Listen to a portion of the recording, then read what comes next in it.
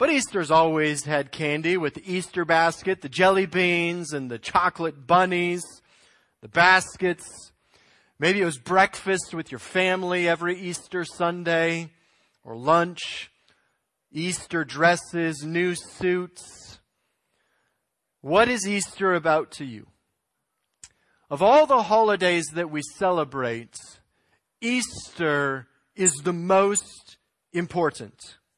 All of history centers on this one weekend over 2,000 years ago. Because on this weekend, sin was pardoned, our souls were redeemed, our lives were justified, and through the substitutionary sacrifice of Christ on the cross, all of history was changed. But the glorious message of the cross is not that just that Jesus died in our place. Rather, the glorious message of the cross is that Jesus conquered death through his glorious resurrection. This is the message of Easter. The most fantastic story. The most wondrous news. This week I saw a tweet from a well-known atheist, and she made the comment, "This is your annual reminder. People don't come back from the dead." I love the response of one pastor. That's the point! That's why it's so amazing that he did. Jesus lives, and so will we. So for the next few minutes, I want to spend some time together rehearsing this glorious news. Luke 24, beginning in verse number 1. But on the first day of the week, at early dawn, they went to the tomb, taking the spices they had prepared. They found the stone rolled away from the tomb. But when they went in, they did not find the body of the Lord Jesus. While they were perplexed about this, behold, two men stood by them in dazzling apparel. And as they were frightened and bowed their faces to the ground, the men said to them, "Why do you seek the living among the dead? He is not here, but has risen. Remember how he told you while he was still in Galilee, that the Son of Man must be delivered into the hands of sinful men and be crucified, and on the third day rise." And they remembered his words. And returning from the tomb, they told all these things to the 11 and to the rest. Now it was Mary Magdalene and Joanna and Mary the mother of James and the other women with them who told these things to the apostles. But these words seemed to them an idle tale, and they did not believe them. But Peter rose and ran to the tomb. Stooping and looking in, he saw the linen clothes by themselves, and he went home marveling at what had happened. As we spend some time this morning together rehearsing the glorious message of Christ's resurrection, we'll be doing so by looking at two aspects of this message: the setting of Easter and the message of Easter. In order to understand why Easter is so important, in order to truly capture the glorious message of this holiday, the reason why it's more important than any other, we must understand the reason for Easter. Why did Jesus come, die, and rise again? Let's look at Easter's background. In order to understand the meaning of Easter, we must understand the purpose of Christ's life, the purpose of his ministry. We're told in Genesis 1 that in the beginning God created all things with his words. All things but one. His special creation, mankind, he came and formed out of the dust of the ground with his own hands and breathed into his nostrils the breath of life, and man became a living soul made in the image of God. But it was not long before Satan rebelled against God and was cast out and determined to hijack his very creation for himself. And so he came to mankind and tempted him with the belief that if he disobeyed God and rebelled, he would become a god himself. And so man followed that, believing that he would become a god. and rebelled against God. And in that day that he rebelled, death entered the world. Every bad thing we ever face, every tragedy, trial, conflict, comes as a result of that one sin. For every one of us has followed in the steps of our fathers. By one man, sin entered into the world, and death by sin, and death passed on all men because all of us sin. Every one of us rebels against God. Every one of us goes our own way. And sin and death entered the world, and it began to degrade. Rebellion continued.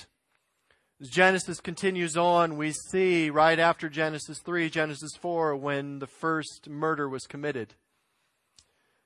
Cain murdered Abel because he came in pride, while Abel came in humility. And so God sent away Cain. And we see over and over, death reigned. Sin triumphed. Till God looked upon man and chose out from mankind one man, Abraham. And from him he chose to make a race and a nation. And he promised him, I'm going to give you a land, I'm going to give you a people, I'm going to give you a nation, but through them the world will be blessed. For in the garden God had promised Adam and Eve that sin would not triumph. Instead, a seed would come who would conquer sin and death. And then God promised Abraham that that seed would come through him. And we continue on, but we see Israel fail. Sin continued to triumph. Abraham was not that seed. In fact, it got so bad that Israel was taken into captivity and the people no longer existed. And for 400 years, no one heard from God. It seemed as though the devil had won. God's creation had fallen apart. But then came a man named John the Baptist. He began to preach that the one is coming. The seed is just around the corner.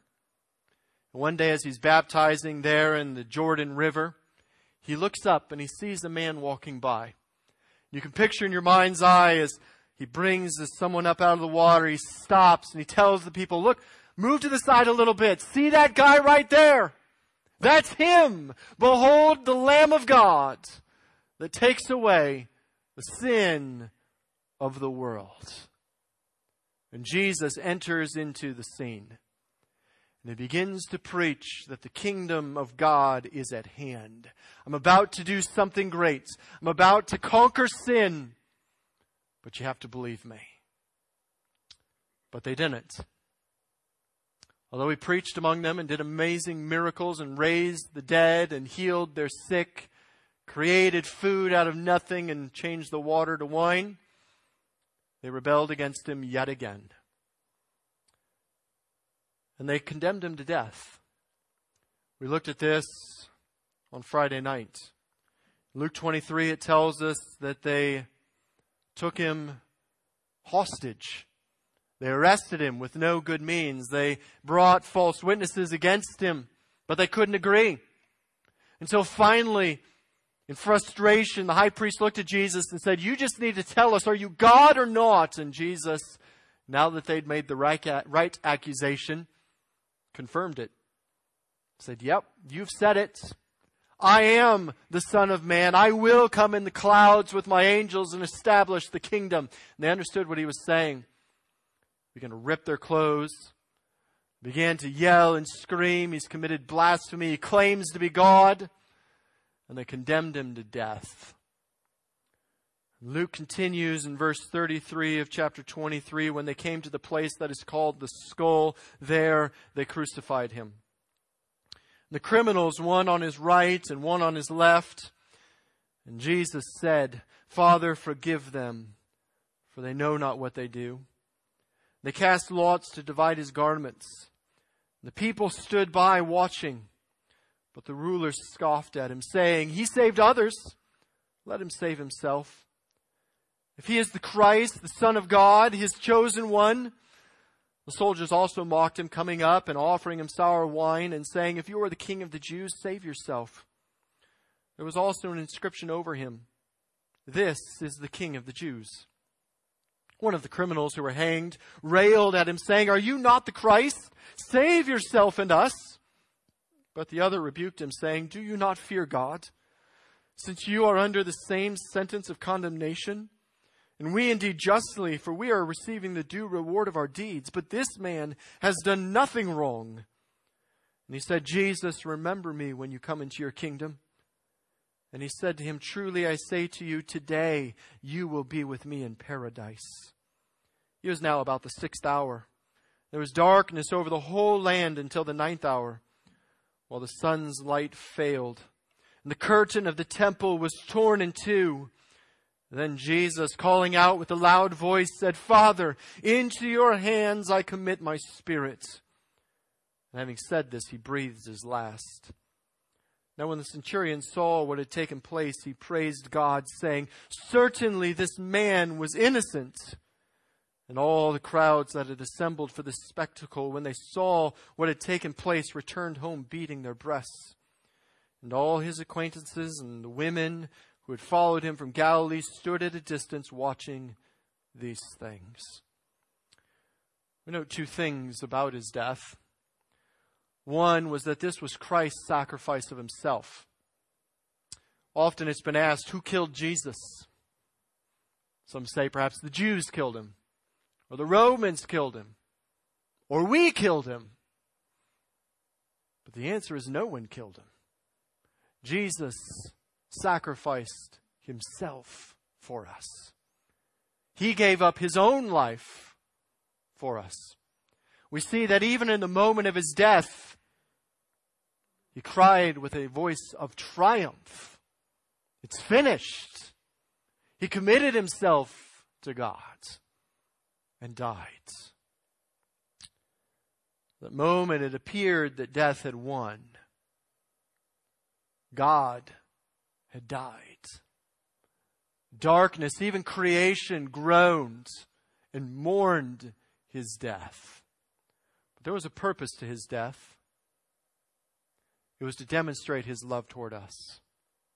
Romans 5:8 tells us God loved us in that while we were still sinners, he died for us. It was a substitutionary death. He took on himself our sin. He took our punishment on himself there in death. 1 Peter 2 tells us he himself bore our sins in his body on the tree, that we might die to sins. And by his wounds we're healed. But at the time, no one understood this. So in order to understand Easter, we need to also understand Christ's burial. You see, we learn that it was a hurried burial. Christ died just before the Passover, just before the Sabbath. And so they had to rush to get him into the ground. Luke continues on in verse 50. Now there was a man named Joseph from the Jewish town of Arimathea. He was a member of the council, a good and righteous man who had not consented to their decision and action. And he was looking for the kingdom of God. This man went to Pilate and asked for the body of Jesus. Then he took it down and wrapped it in a linen shroud and laid him in a tomb cut in stone, where no one had ever been laid. It was the day of preparation, and the Sabbath was beginning. The women who had come with him from Galilee followed and saw the tomb and how his body was laid. Then they returned and prepared spices and ointments. Two issues rise from the timing of Jesus' death. You see, Sabbath began at sundown on the day of his death, so there was the issue of Sabbath law. The law stated that no work could be done on the Sabbath, and so the men needed to get Christ's body into the tomb and prepare for Sabbath. And so as twilight is coming, they're rushing to get him off the cross and prepare his body as best they can. And so they wrap him as best they can. They put him into the tomb, Joseph's own tomb. No one had ever been buried there yet.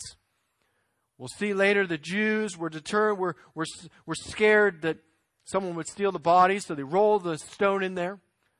The women are watching to see so that they can come back later and prepare his body rightly. But it was rushed. Secondly, it was secured. We see that while the disciples didn't understand Christ's message of resurrection, the Jewish leaders did. The disciples missed the reality that Christ said he was going to rise, but the Jewish leaders didn't miss that. We see in Matthew 27, it says they came before Pilate.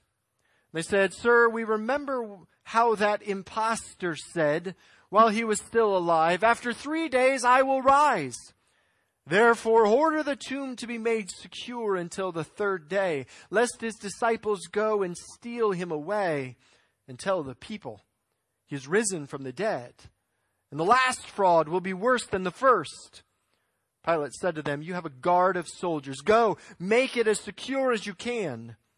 So they went and made the tomb secure by sealing the stone and setting a guard.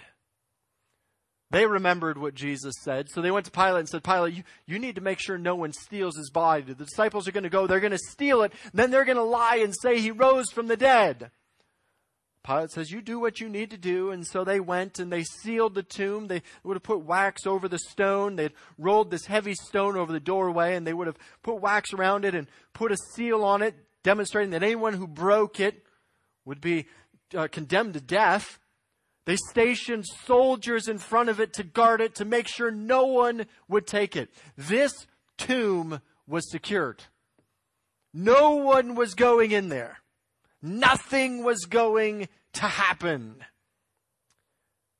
This is important when we discuss the reality of resurrection. Some will say, remember, Jesus could not have risen from the dead. He's dead. Dead people stay dead. The disciples stole the body. That's what happened. They don't read the story. That would have taken quite a feat for fishermen, laymen, to overcome trained soldiers and steal the body, and no one know anything about it.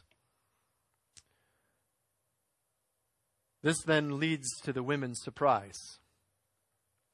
The burial had been hurried. The body was not ready. That day they didn't have embalming, and so what they would do is they would take the body and they would wrap it, and they would put in spices and herbs in the wrapping in order to cut down on the stench of the decaying body and to help it decay properly. And they didn't have time to do this before the burial. And so the women came back on that 3rd day hoping to get permission to enter the tomb and to properly prepare his body for burial. And so that first day of the week, on Sunday morning, following the proper Sabbath and Passover laws, the women came to the tomb in order to properly prepare the body and encourage proper decay. And you can picture them as they're on the road. They met somewhere there in Jerusalem. You can picture them as they exit the city, headed towards the garden where the tomb was. And they're talking amongst themselves. You can see the tears coming out of their eyes. Jesus, the one they loved, the one they thought was the king, was going to establish his kingdom and save them from their sin, he's dead. You can imagine as they're walking, rehearsing the fun and exciting events that they had experienced around Jesus. You can hear one of them saying to the other, Remember that time by the Sea of Galilee? We were all so hungry. There wasn't any food. The only one who'd remembered was some kid whose mom had packed him a lunch. And Jesus took that little lunch, and remember how he just started breaking it apart and feeding everybody? Wow. I wonder why he wouldn't use that power to keep himself from dying. Remember that time when Peter's mom was dead and Jesus went in and brought her back? Man, I wish Jesus was here to do that now. They wept. And somewhere along the way, one of them remembered the problem. Ladies, I think we forgot about something. What? Well, there's that stone. That big, giant stone. It's in front of the door. How are we going to get in there? Perhaps another lady responded, you worry too much.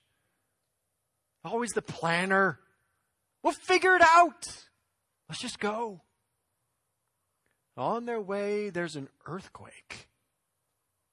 You can imagine that. They're not that prevalent, just like they're not that prevalent here. Like, what in the world was that? All right, let's keep going. And as they get closer, they notice, wait a minute, something's going on. There's an unsecured grave. We see that in verse 2 of chapter 24. When they arrived, they found something amiss. The grave was supposed to be secured. There's supposed to be a stone covering the doorway. There's supposed to be guards in front of it. But they found the stone rolled away from the tomb. You wonder what's going through their minds. Why is the stone gone? Did someone beat us to it? Maybe Joseph and his servants are already here doing the job we wanted to do. They go in and they discover something even worse. Not only is the stone rolled away, the body is missing. Jesus is gone. It says they went in. They didn't find the body of the Lord Jesus. One can imagine their distress. In fact, we're told in John that Mary Magdalene left. She was so distressed, she left at that very moment. Jesus came to her a little later. She thought he was the gardener. And she asked him a question. Because she's weeping, and he says, "What's wrong?" And she says, "Jesus is gone. What have you done with him?" You can imagine their distress. The body of the one they loved was missing. His memory was disgraced. Someone had stolen him and moved him. What are they supposed to do? Enter the angels and the spectacular message of Easter. While they were perplexed about this, behold, two men stood by them in dazzling apparel. As they're in a panic, suddenly the room lit from two men in eye-dazzling apparel. The apparel that was almost too difficult to look at because of its radiance. And we learn the message of Easter. You see, the message that the angels brought is the reason why we gather today and why we gather every Sunday. The message that the angels brought is the greatest news that can ever be shared. It's the message of Easter. So let's begin by discussing the content of this message. What exactly is this message and what does it mean? Verse 5 says, as they were frightened and bowed their faces to the ground, the men said to them, "Why do you seek the living among the dead? He is not here, but has risen." Remember how he told you? While he was still in Galilee, that the Son of Man must be delivered into the hands of sinful men and be crucified, and on the third day rise. There's two parts to this message. He is alive. Jesus conquered death. It's true. Dead people don't rise. Dead people don't come alive. I've done a lot of funerals. I think last count was about 55. None of them, not one of them, they had the experience.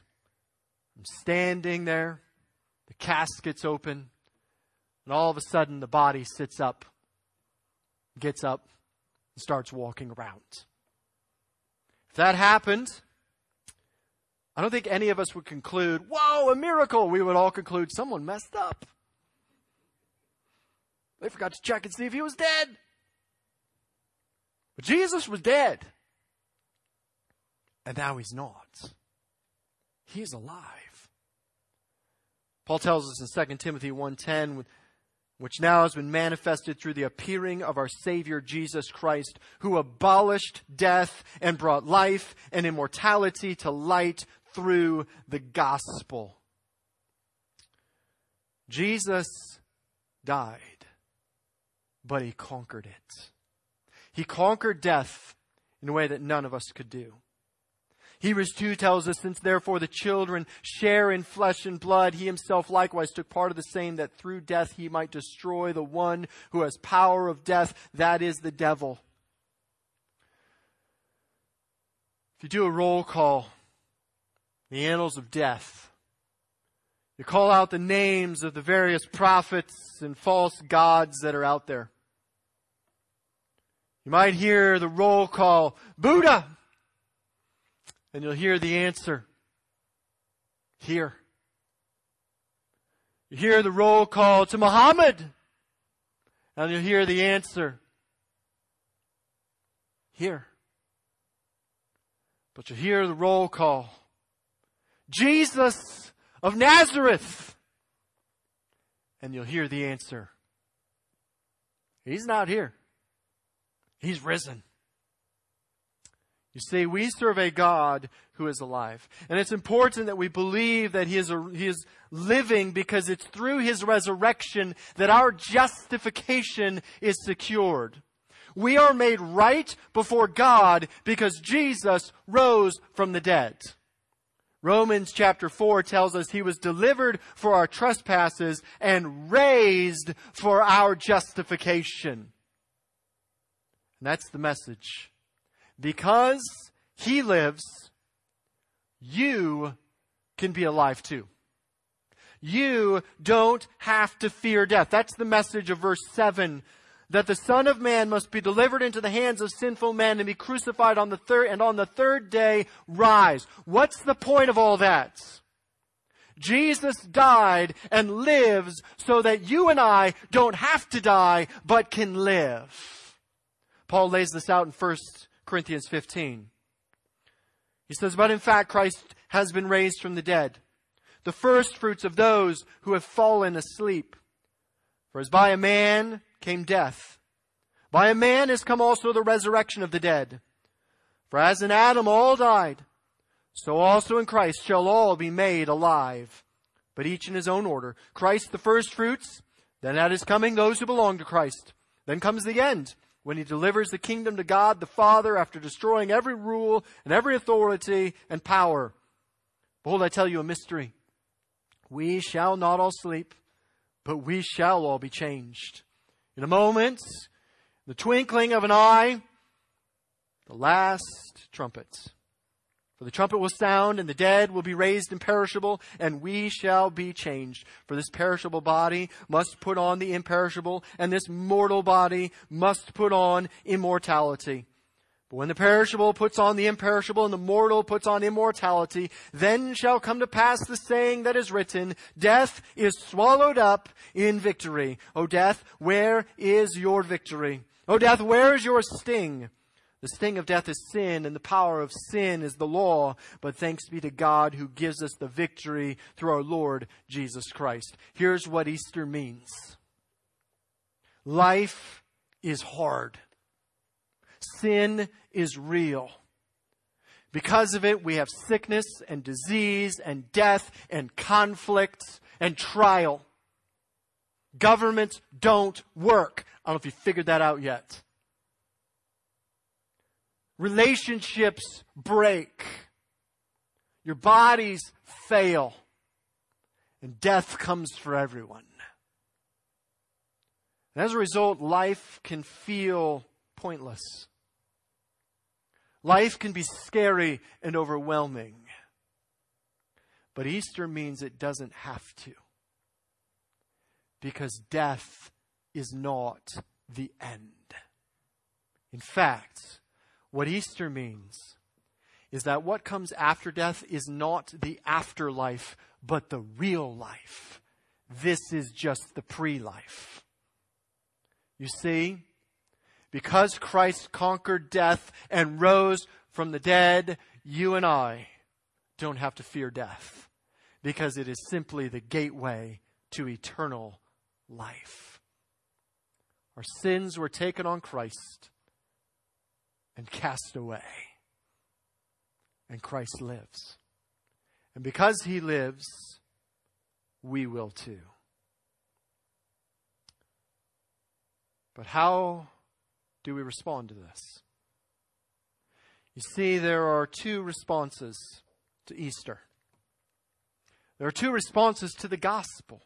The reality that we are plagued by sin and depravity, and only through Christ's death, burial, and resurrection and faith in Him can we be saved. There are only two responses that can happen. Well, how did the disciples respond, and how should we respond? One of two. And these carry with them eternal significance. Verse 9 begins these responses.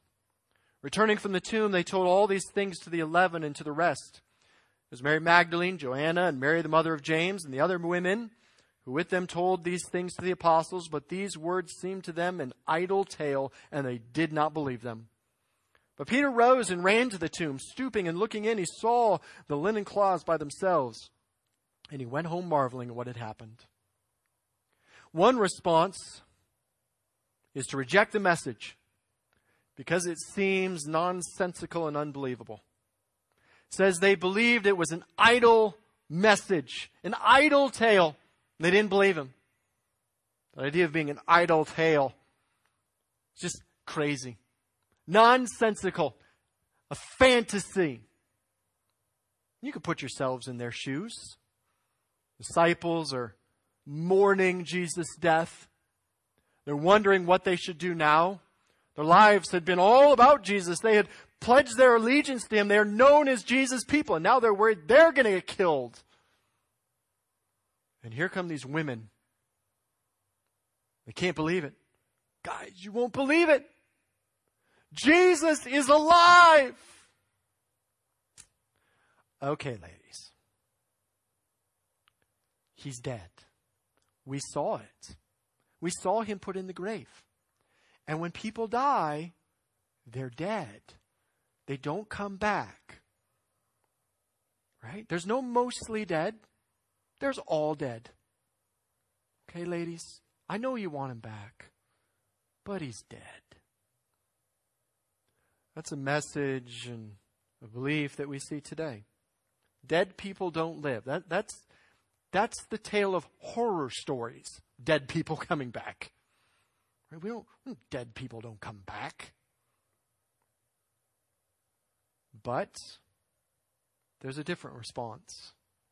The response of faith and wonder. Peter wanted to verify it. So he rose and he ran to the tomb. He looks in. There's no body there. So he goes in. The cloths, the linen wrappings are over by themselves. We're told elsewhere the angels talk to him with the same message. Jesus is alive. And Peter believed it. It says he went home marveling at what happened. This is the response that leads to life.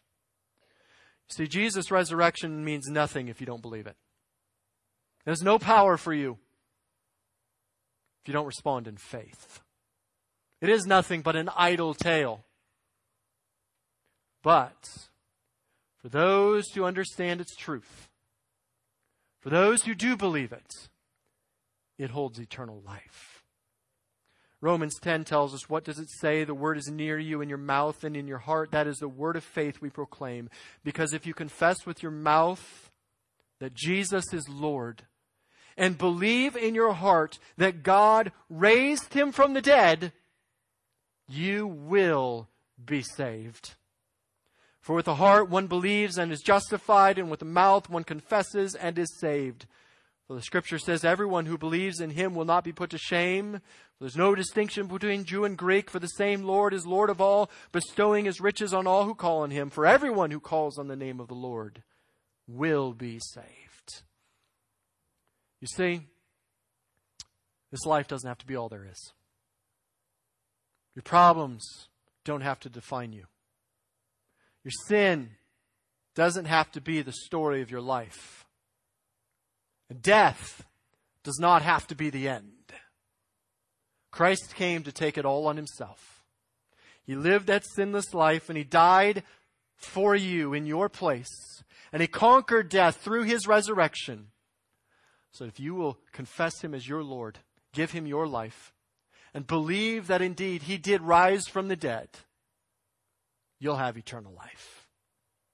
You'll be saved. For God so loved the world that he gave his only begotten Son, that whoever believes in him should not perish, but have eternal life. We live in a society today that is terrified of death. It is doing everything it can to stop death. It is doing everything it can to extend life. Yet it has nothing to live for. There's no purpose to life. But through Christ, we don't need to fear death at all. In fact, we look forward to it. We're ready. But we have everything to live for because we're living now for Christ. We live in an unusual time. This last year has tested our faith. It's tested our belief that the Bible is true in what it says. For some, it has tested their faith that God is in control and they don't need to fear death or disease or sickness. For others, it has tested their faith that God is indeed in control and we can indeed honor governments and indeed honor those in leadership and believe that God means what he says. But it all comes down to whether or not we believe the resurrection. You see, Jesus rose from the dead. Death couldn't stop him. The virus won't stop him. Death couldn't stop him. The government certainly can't. Death couldn't stop him. Critics certainly can't. So trust him. Live for him. Because he lives, we have an eternal kingdom coming that is greater than anything. If we were as patriotic about the eternal kingdom as we are about this one, God would change the world. If we were as devoted to our service to God as we are about our own rights, God would change the world. If we believed as strongly that God rose from the dead as we do about our various positions on things today, God would change the world. So believe.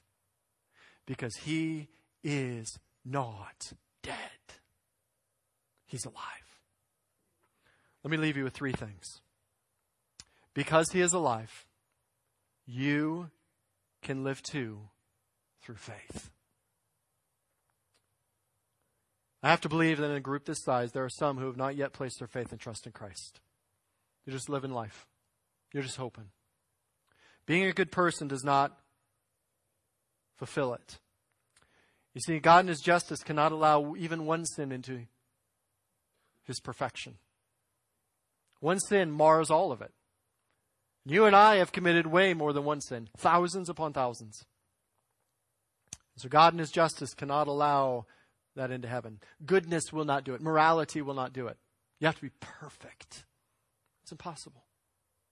But faith in Christ places his perfection onto your account and gives you life. Number two, if you believe it, then you need to share it. Share the glorious message of the gospel. Do you believe it? Then share it. The incredible good news You don't have to fear death. You don't have to fear life. You need to fear nothing because Jesus is alive. Finally, live resurrection lives. Because he's living, it means that our lives should be different too. Everything the Bible says, we obey, whether we like it or not, whether we believe that it's best or not, because it is. We obey it. We follow it. We trust it. Live resurrection lives. Because he lives, we can face tomorrow. Because he lives, fear's gone. Because he lives, you will live. Father, we thank you once again for the opportunity that you have given us to remember your incredible gift to us. That through your life, we have life. Lord, I pray that we would live as a reflection of your life. That we would truly believe that you are alive. And that we would live in light of it. Thank you for the gift of salvation. We love you. In Jesus' name, amen.